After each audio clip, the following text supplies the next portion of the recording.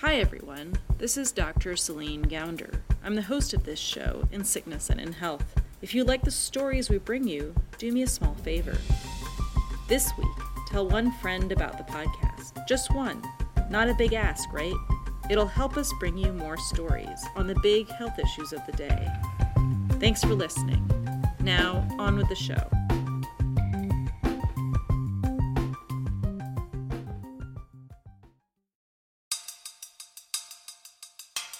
The work that I've been part of is built on resetting relationships with communities at large, making it very clear even to high-risk folks on the street that their safety is of absolute central importance. Alive and free is the phrase a lot of us use. We want people alive, unhurt, and in the community, not dead or wounded or in jail. Welcome back to In Sickness and in Health, a podcast about health and social justice. I'm Dr. Celine Gounder. This season, we're looking at gun violence in America. In our last episode, we talked with criminologist David Kennedy about the ceasefire model for violence reduction. It's about identifying the small, high-risk groups of people responsible for most of the violence. It's about telling them the consequences for their actions and giving them the resources to change. Cities throughout the country are grappling with how to address the gun violence on their streets. Many have turned to David's ceasefire program as a possible solution. In this episode, we look at the experience of two different cities, Oakland and New Orleans, and see how each of them adapted ceasefire to their cities with varying results. Prior to coming to California and founding this organization in 2012 with my partners at the California Partnership, I worked with David Kennedy at the National Network for Safe Communities, actually launching and developing the national network out of the John Jay College of Criminal Justice. This is Vaughn Crandall. He's now the co-director of the California Partnership for Safe Communities and has been involved in violence prevention for a long time. The California Partnership for Safe Communities, or CPSC, is a nonprofit consulting group based out of Oakland. As Vaughn puts it, they work with cities to advance a public safety triple bottom line, and that is to reduce gun violence on a community level, to also improve outcomes and reduce recidivism for young people at the very highest risk of being involved in violence, and to build police community trust.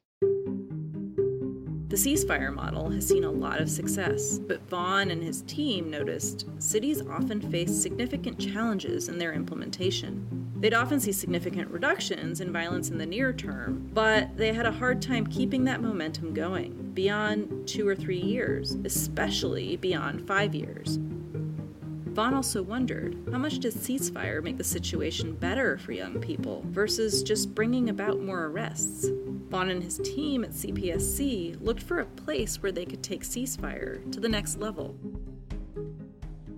In the cities of Oakland, Stockton, what we saw was two cities that were desperate enough and had enough of a political alignment and enough of a senior leadership commitment to give this thing the kind of long-term investment that we thought it was going to take to realize its full potential. To explain why, we've got to go back to what was happening in Oakland in the early 2000s, well before CPSC got involved. Oakland had long been struggling with violent crime, and then, between 1999 and 2003, the city experienced an 81% increase in homicides. There was just all kind of stuff going on in Oakland at the time. Murder rate was really high. And so that's when we started talking about, that there's a sickness in this city and it needs a healing. This is Barbara Lafitte Ulawole. She's a mother, organizer, and bedrock of the West Oakland community. Just to let you know, this is from like a personal perspective. So this is just like my story, because I am on staff with Oakland community organizations, but the majority of the work I did was as a leader with the organization, a community leader. Barbara was tapped through her church to help organize members of her community. And over the years, she's become more and more involved in local issues. My beginning with Oakland community organizations as a leader started before my son's murder in 2003. In 2002, her son's best friend was shot. Her son was there when it happened and agreed to testify against the suspects. The following year, before he could testify, her son was shot and killed. The police never identified his murderer. After her son's death, Barbara and her husband became more and more involved in community organizing. Barbara joined a local organizing committee in the Lower Bottom neighborhood in West Oakland. We actually worked on violence prevention. That was the issue that came up mostly for the majority of us who live in that area. Oakland residents agreed that something had to be done to address the escalating violence. In 2004, to raise the money for anti-violence efforts, the city proposed the Violence Prevention and Public Safety Act, known as Measure Y. At first, the plan was to hire 100 new cops for the Oakland Police Department, but many community organizers, including Barbara, disagreed. They believed that a strategy based solely on law enforcement wouldn't work. This wouldn't address the root causes of violence, they thought, and they pushed back. We asked them to put money towards at-risk youth and probationers, parolees, so that there will be programs for them when they come out of jail, that they are not going back to the same lifestyle because they don't have anything better to do. And also have community police officers walking the beat and getting to know the community. After a lot of advocacy, city officials changed their proposal so that if passed, 60% of the funds would go to law enforcement and 40% for social services. With these changes in place, Barbara and others threw their support behind it. They canvassed the neighborhood and organized phone banking and voter registration drives.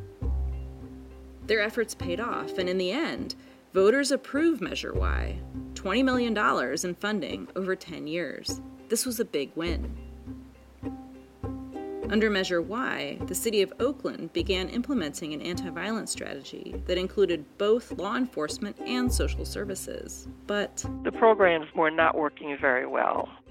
Measure Y allocated funding for the Oakland Police Department to hire what it called problem-solving officers to do community policing. The problem with problem-solving officers was nobody knew exactly what they were supposed to do. What problems should they be solving? What exactly is community policing? Measure Y provided little guidance. 2 years after Measure Y was passed, the department had only hired half the number of problem-solving officers they were supposed to. There were also problems with the social services side of the strategy.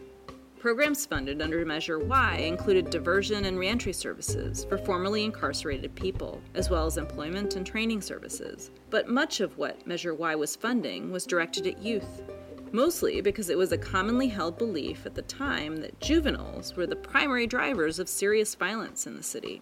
In the meantime, violence continued to rise in Oakland. By the end of 2006, there were 146 homicides in the city, marking a 10-year peak. Barbara and others continued to search for solutions. One day, community organizers came across the ceasefire model. They were impressed by how the anti-violence strategy helped turn around record levels of homicide in Boston during the 1990s and had worked well in other cities. We learned about the strategies that David Kennedy and those guys were using and the Boston Miracle, and there was a call-in High Point, North Carolina, that we saw a video on, and we're really intrigued by that. And so we said if we could do something like that here. They wasted no time and began meeting with city leaders and public officials, urging them to bring ceasefire to Oakland. In 2007, a new mayor came into office, and Oakland agreed to launch a homegrown version of ceasefire. In 2009, after years of planning, the city and the police department agreed to hold their first call-in meeting. It wasn't very successful. There were only maybe 2 or 3 young men there. I can't remember exactly how many men were there. They were expecting at least 20. But this low turnout wasn't the only problem. There wasn't a strong community presence at the meeting. In fact, most of the people there were law enforcement officers, which isn't exactly the ceasefire way. Many community and faith-based organizers saw this as a sign that city and law enforcement leaders weren't fully committed to the ceasefire model. They didn't understand the range of partners, especially community partners, they needed to bring to the table to be successful.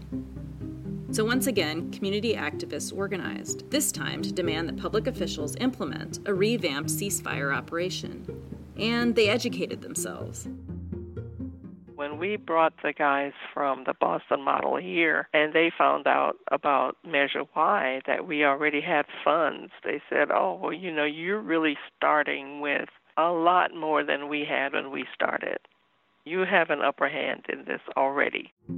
Encouraged, they continued their efforts to create community and political support, working with congregations all over the city and setting up countless meetings with public officials. They even bussed hundreds of citizens to a city council meeting, shutting it down, demanding a better version of ceasefire. With the election of a new mayor, Jan Kwan, and a new police chief, the political climate finally changed. A year later, in 2012, the Oakland City Council's Public Safety Committee, the chief of police, and the mayor's office publicly acknowledged that the city's earlier efforts to implement ceasefire had been inadequate. The city and the police department pledged they would do better. Once again, the efforts of community and faith-based organizers had paid off. People often have ideas that are understandable but just fundamentally wrong. That's Vaughn Crandall again, from the California Partnership for Safe Community. CPSC partnered with Oakland in 2012, and one of the first things they did was to analyze what was driving the violence in Oakland. They looked at 170 homicides over a year and a half to understand where the violence was concentrated and what was driving it. And at the time, the narrative in the public agencies, including the police department, and in the community, and at the political level was, our violence problem is driven by drug dealing and youth, i.e. people under the age of 18. It turned out that that was almost completely wrong. What CPSC found instead was that fewer than 10% of all of those homicides had anyone as a victim or suspect who was under the age of 18, and fewer than 10% had any connection to drug dealing. Sometimes drugs were involved in violent incidents, but more often than not, the violence wasn't over drugs. The initial shooting might have been tied to a drug trade, but they're going to have 7, 8, 9, 10 shootings that will follow that initial shooting that are not about the drugs. That has evolved into a running conflict between two groups of people that now are just caught in this thing that they can't get out of. CPSC also found that the number of people engaging in violence at risk of being victims or perpetrators was much smaller than had been thought. In Oakland, there were approximately 50 violent groups or gangs, with an active membership of between 1,000 and 1,200 people, so about 0.3% of the population, and only a small subset of them were at high risk for engaging in serious violence at any given time. 90% of your violence problem doesn't fit the public narrative. Once the problem had been correctly identified, a revamped ceasefire could be shaped to address it. The first call-in after these changes took place in October 2012. The Oakland version of the call-ins, Vaughn explains, is led by the community where those at high risk for perpetrating violence are from, the community where those at high risk for being the victims of violence live. And they essentially say, we're here because we have good reason to believe that you or those that you are close to are at imminent risk of being shot or shooting somebody. And we don't want that for you. We don't want that for our community. Many of us here have been directly impacted by the issue of violence in this city, and we need your help in order to change this. They have community speakers, often a shooting victim, the parent of a murder victim, or a trauma nurse from one of the local hospitals, talk about the impact of gun violence on their lives. Law enforcement officers also explain the consequences if they're involved in a violent crime. They just walk through and say, look, guys, just want you to understand, just so you're informed, the risks that you and those you are close to take if you pick up a gun and use it to shoot somebody, to rob somebody. This is the kind of exposure that you face in the state system and in the federal system. And here's some other things about the federal system you might not know, but that you should know. The call-ins were a key piece. They emphasized clear, direct communication with the highest risk individuals, but also showed how the community at large was affected and cared. Vaughn's team at CPSC, all their in-depth analysis, helped the city of Oakland realize they'd been targeting their social services at the wrong people. Instead of focusing so much on youth and school programs, they needed to target the people driving the violence now, older men who'd already had a lot of run-ins with the criminal justice system. At-risk junior high school kids deserve support, and they deserve, a life of opportunity. But the thing is, they're not the ones who are at risk of shooting somebody or getting shot this year.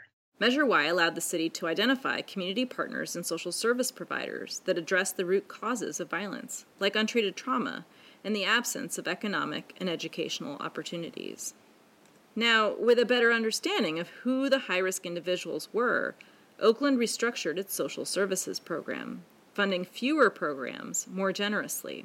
In 2014, 10 years of Measure Y was coming to an end, and Measure Z was put on the ballot to renew and improve on it. Measure Z kept the same 60-40 funding split between law enforcement and social services, but focuses social services on those older men who'd been in and out of the justice system and were most likely to be involved in the violence. Activists and organizers had to, once again, make the case for those social services, but Measure Z eventually passed with overwhelming support. 77% of Oakland residents voted in favor of extending the tax, which would provide $27 million over the next 10 years. Since Measure Z was passed, Oakland has seen non-fatal shootings drop with every single year.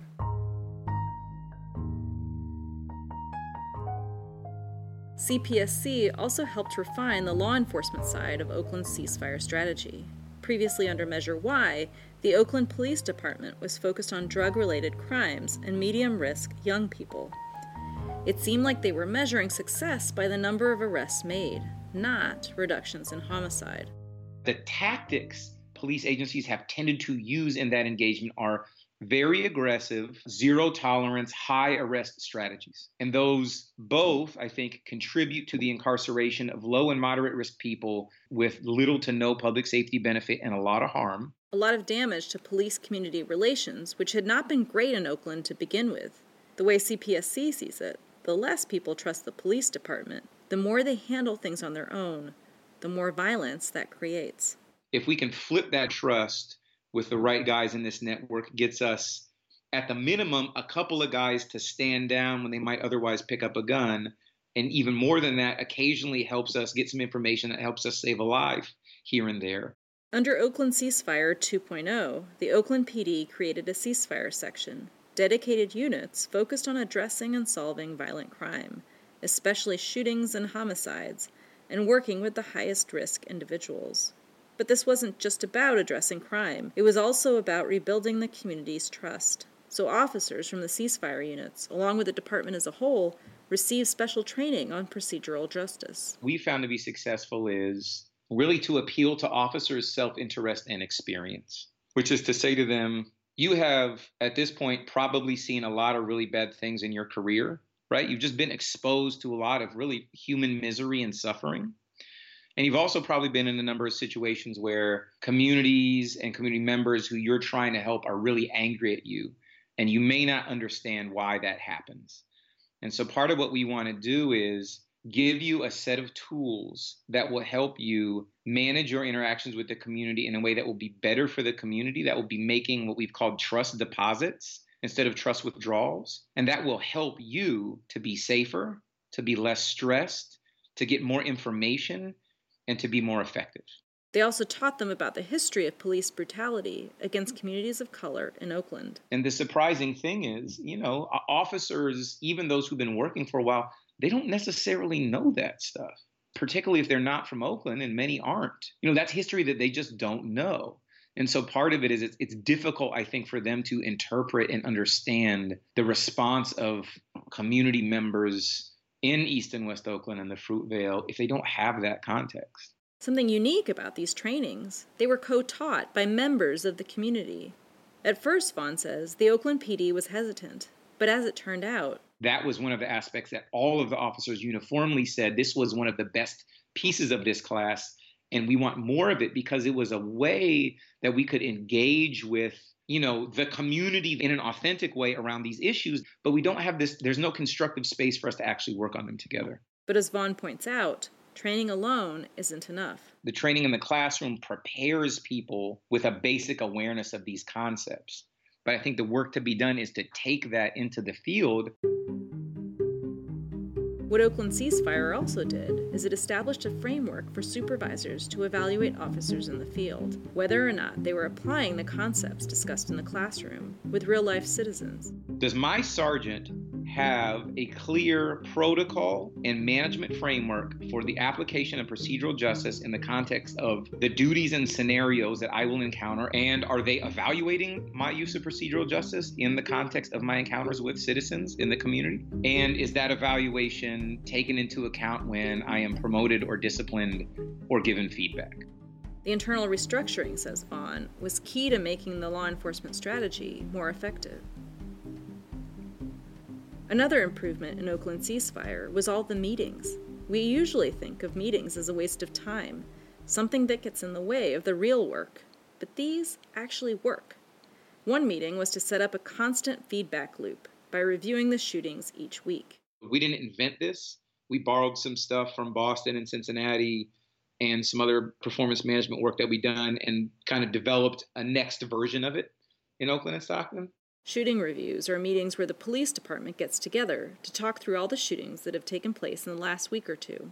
They look for patterns to keep on top of shifting dynamics on the streets and adjust their tactics accordingly. Shooting reviews give officers the opportunity to analyze the data, update it, and adjust their approach in real time. Okay, maybe our violence dynamic has changed, but what is it now? It's still going to be hyper-concentrated because that's just how it works. And so what is it now, and how do we act on it now? And if our strategy needs to evolve to track the reality of what our problem is now, then that's fine, but that's the work. In addition to shooting reviews, there are coordination meetings between law enforcement and social service partners to make sure that those at risk or who've recently been involved in violence receive timely services. The things that we'll tend to talk about is, okay, we had 15 shootings this week, right? 10 of them were hits, 5 of them were not, 2 of them were fatal. And we'll say, okay, what's going on with the funeral arrangements around the fatal shootings? Here's what we know about the likelihood of retaliation. Here's what we know about possible people who are connected into this. Let's say on the non-fatal shootings, we're going to say, okay, where is this person? Are they still in the hospital?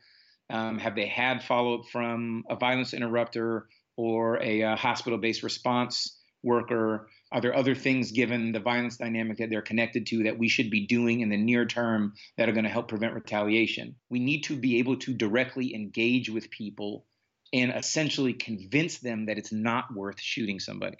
City leaders and partners agreed from the beginning that Oakland Ceasefire should aim to reduce shootings and homicides by 10% each year. Performance reviews, led by the mayor, hold people accountable. And there needs to be a mechanism by which people are held accountable to each other for delivering on their piece of work. And then together we need to be able to look and say, is this type of work at this scale reducing shootings at a community level? And if it's not, what do we need to change? What do we need to do more or less of? What do we need to problem solve around? These performance reviews, Vaughn says, where everyone knows there's a meeting coming up, where their data is tallied and made public, is key to keeping folks focused on the work.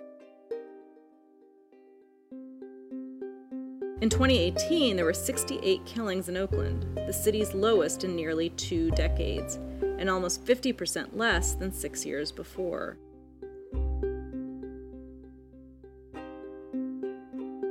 We did all of this stuff together. It helped both of us, forgive the person that killed our son and also to accept our son's death.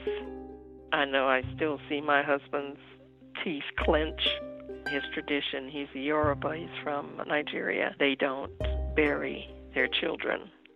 The parents don't attend the funeral services. We didn't go to the funeral home, we didn't go to the mass, we didn't go to the gravesite, and we've never been, because they don't feel that parents should bury their children. Children should bury their parents.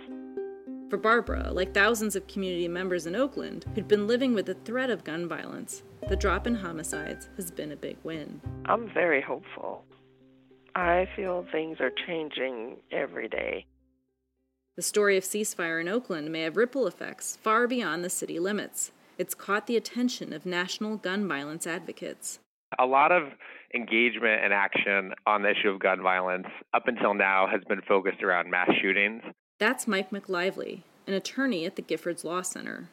The Giffords Law Center is a national gun violence prevention organization named after Congresswoman Giffords, who was shot in 2011.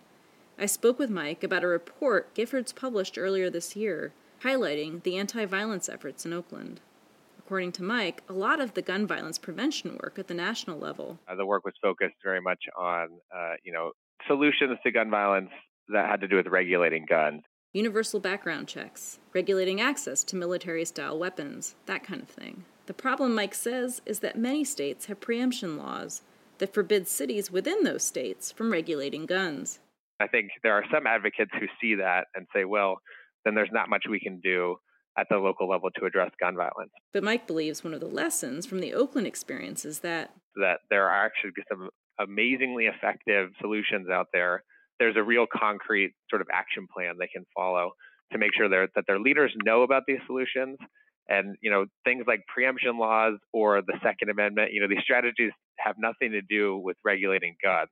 Because they're not about gun regulation, programs like Ceasefire cleverly sidestep contentious debates over the Second Amendment, which means cities still have tools to combat violence at the local level without running afoul of state preemption laws. It also means local advocates may be able to muster political support for programs like Ceasefire from both the left and the right, since these solutions have nothing to do with gun rights. They have to do with engaging with people at highest risk of being involved with violence. And so really it's just an issue of resources, committing resources to the right strategies and building up political support. Of course, as we'll see, all of this is much easier said than done.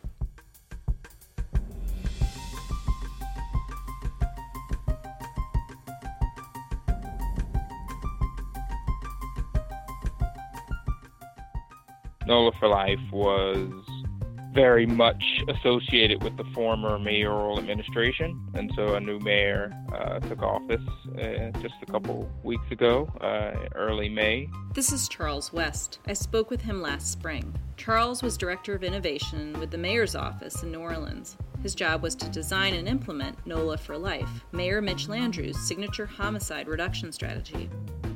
Under that umbrella and branding, it no longer exists, even though some of the components still exist. When Charles joined the innovation team in 2011, he began by pulling together everything the city knew about the shootings and murders in New Orleans.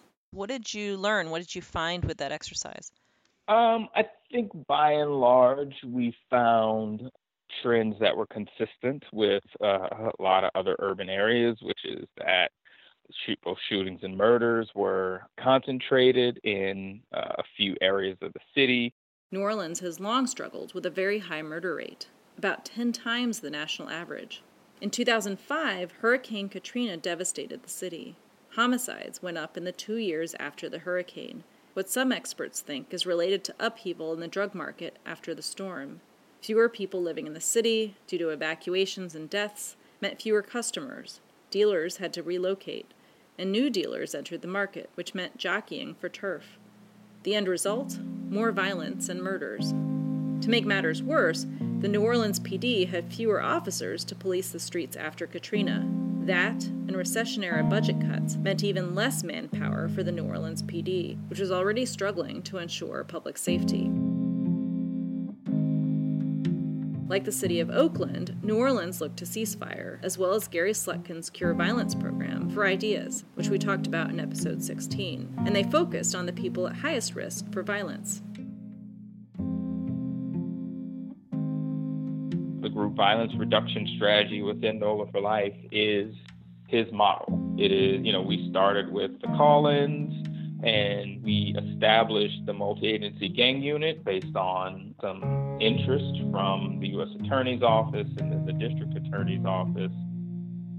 New Orleans organized Ceasefire-style call-ins with at-risk individuals. They had a dedicated unit focused on gang violence. They had cure violence like street outreach workers and violence interrupters who went out and tried to resolve conflicts before they escalated.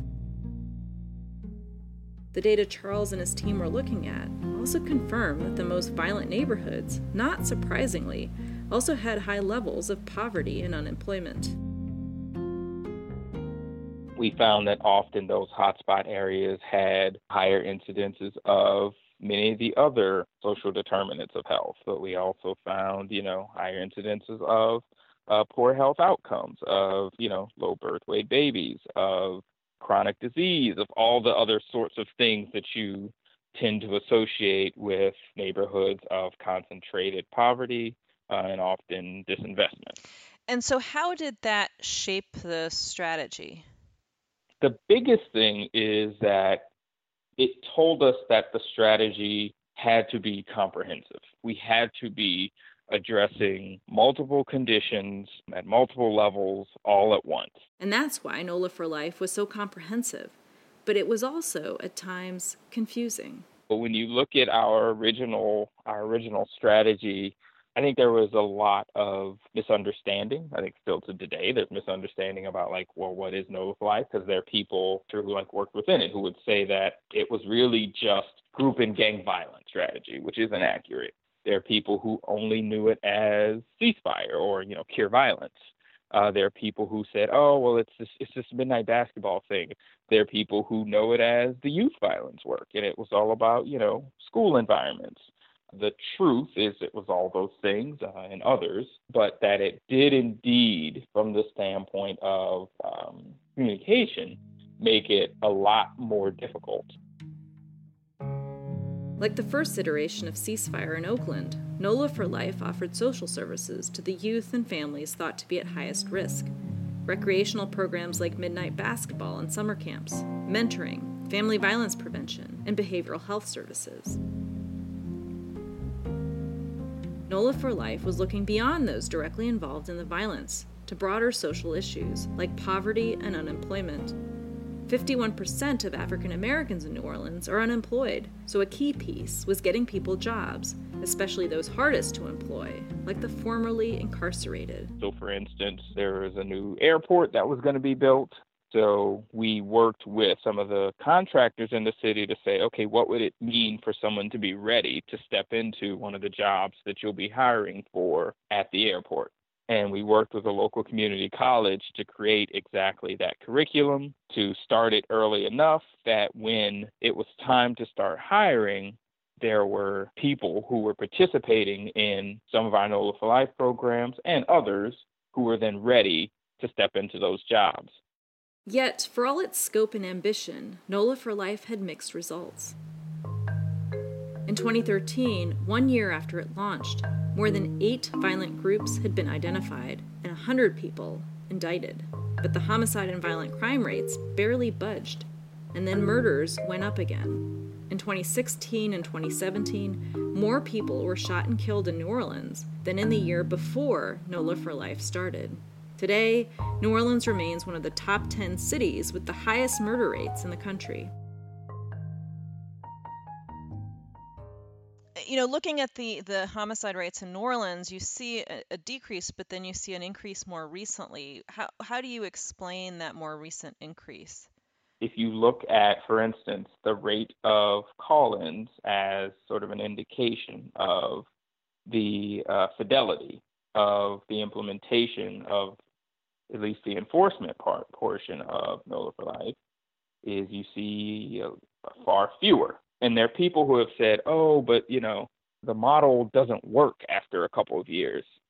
I would say that the biggest determinant of the success of NOLA for Life was a combination of fidelity and resources being sustained over time. Understanding the shifting dynamics of street violence can be challenging. That's why in Oakland, they conduct shooting reviews every week or two to keep their finger on the pulse. The way the data is analyzed in New Orleans just isn't granular enough to help officers stay on top of the landscape of street violence, to help them track who's at highest risk for committing or being the victim of violence from day to day. That level of detail is important if you want to target your efforts at the right people.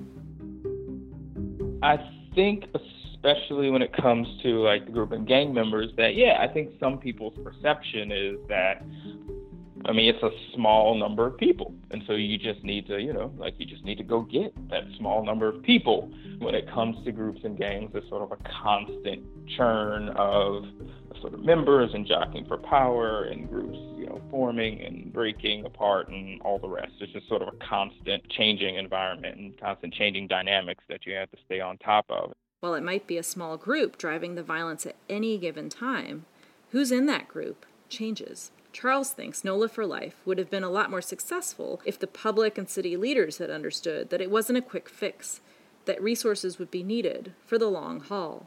And this was a challenge as new officials were elected and policies shifted.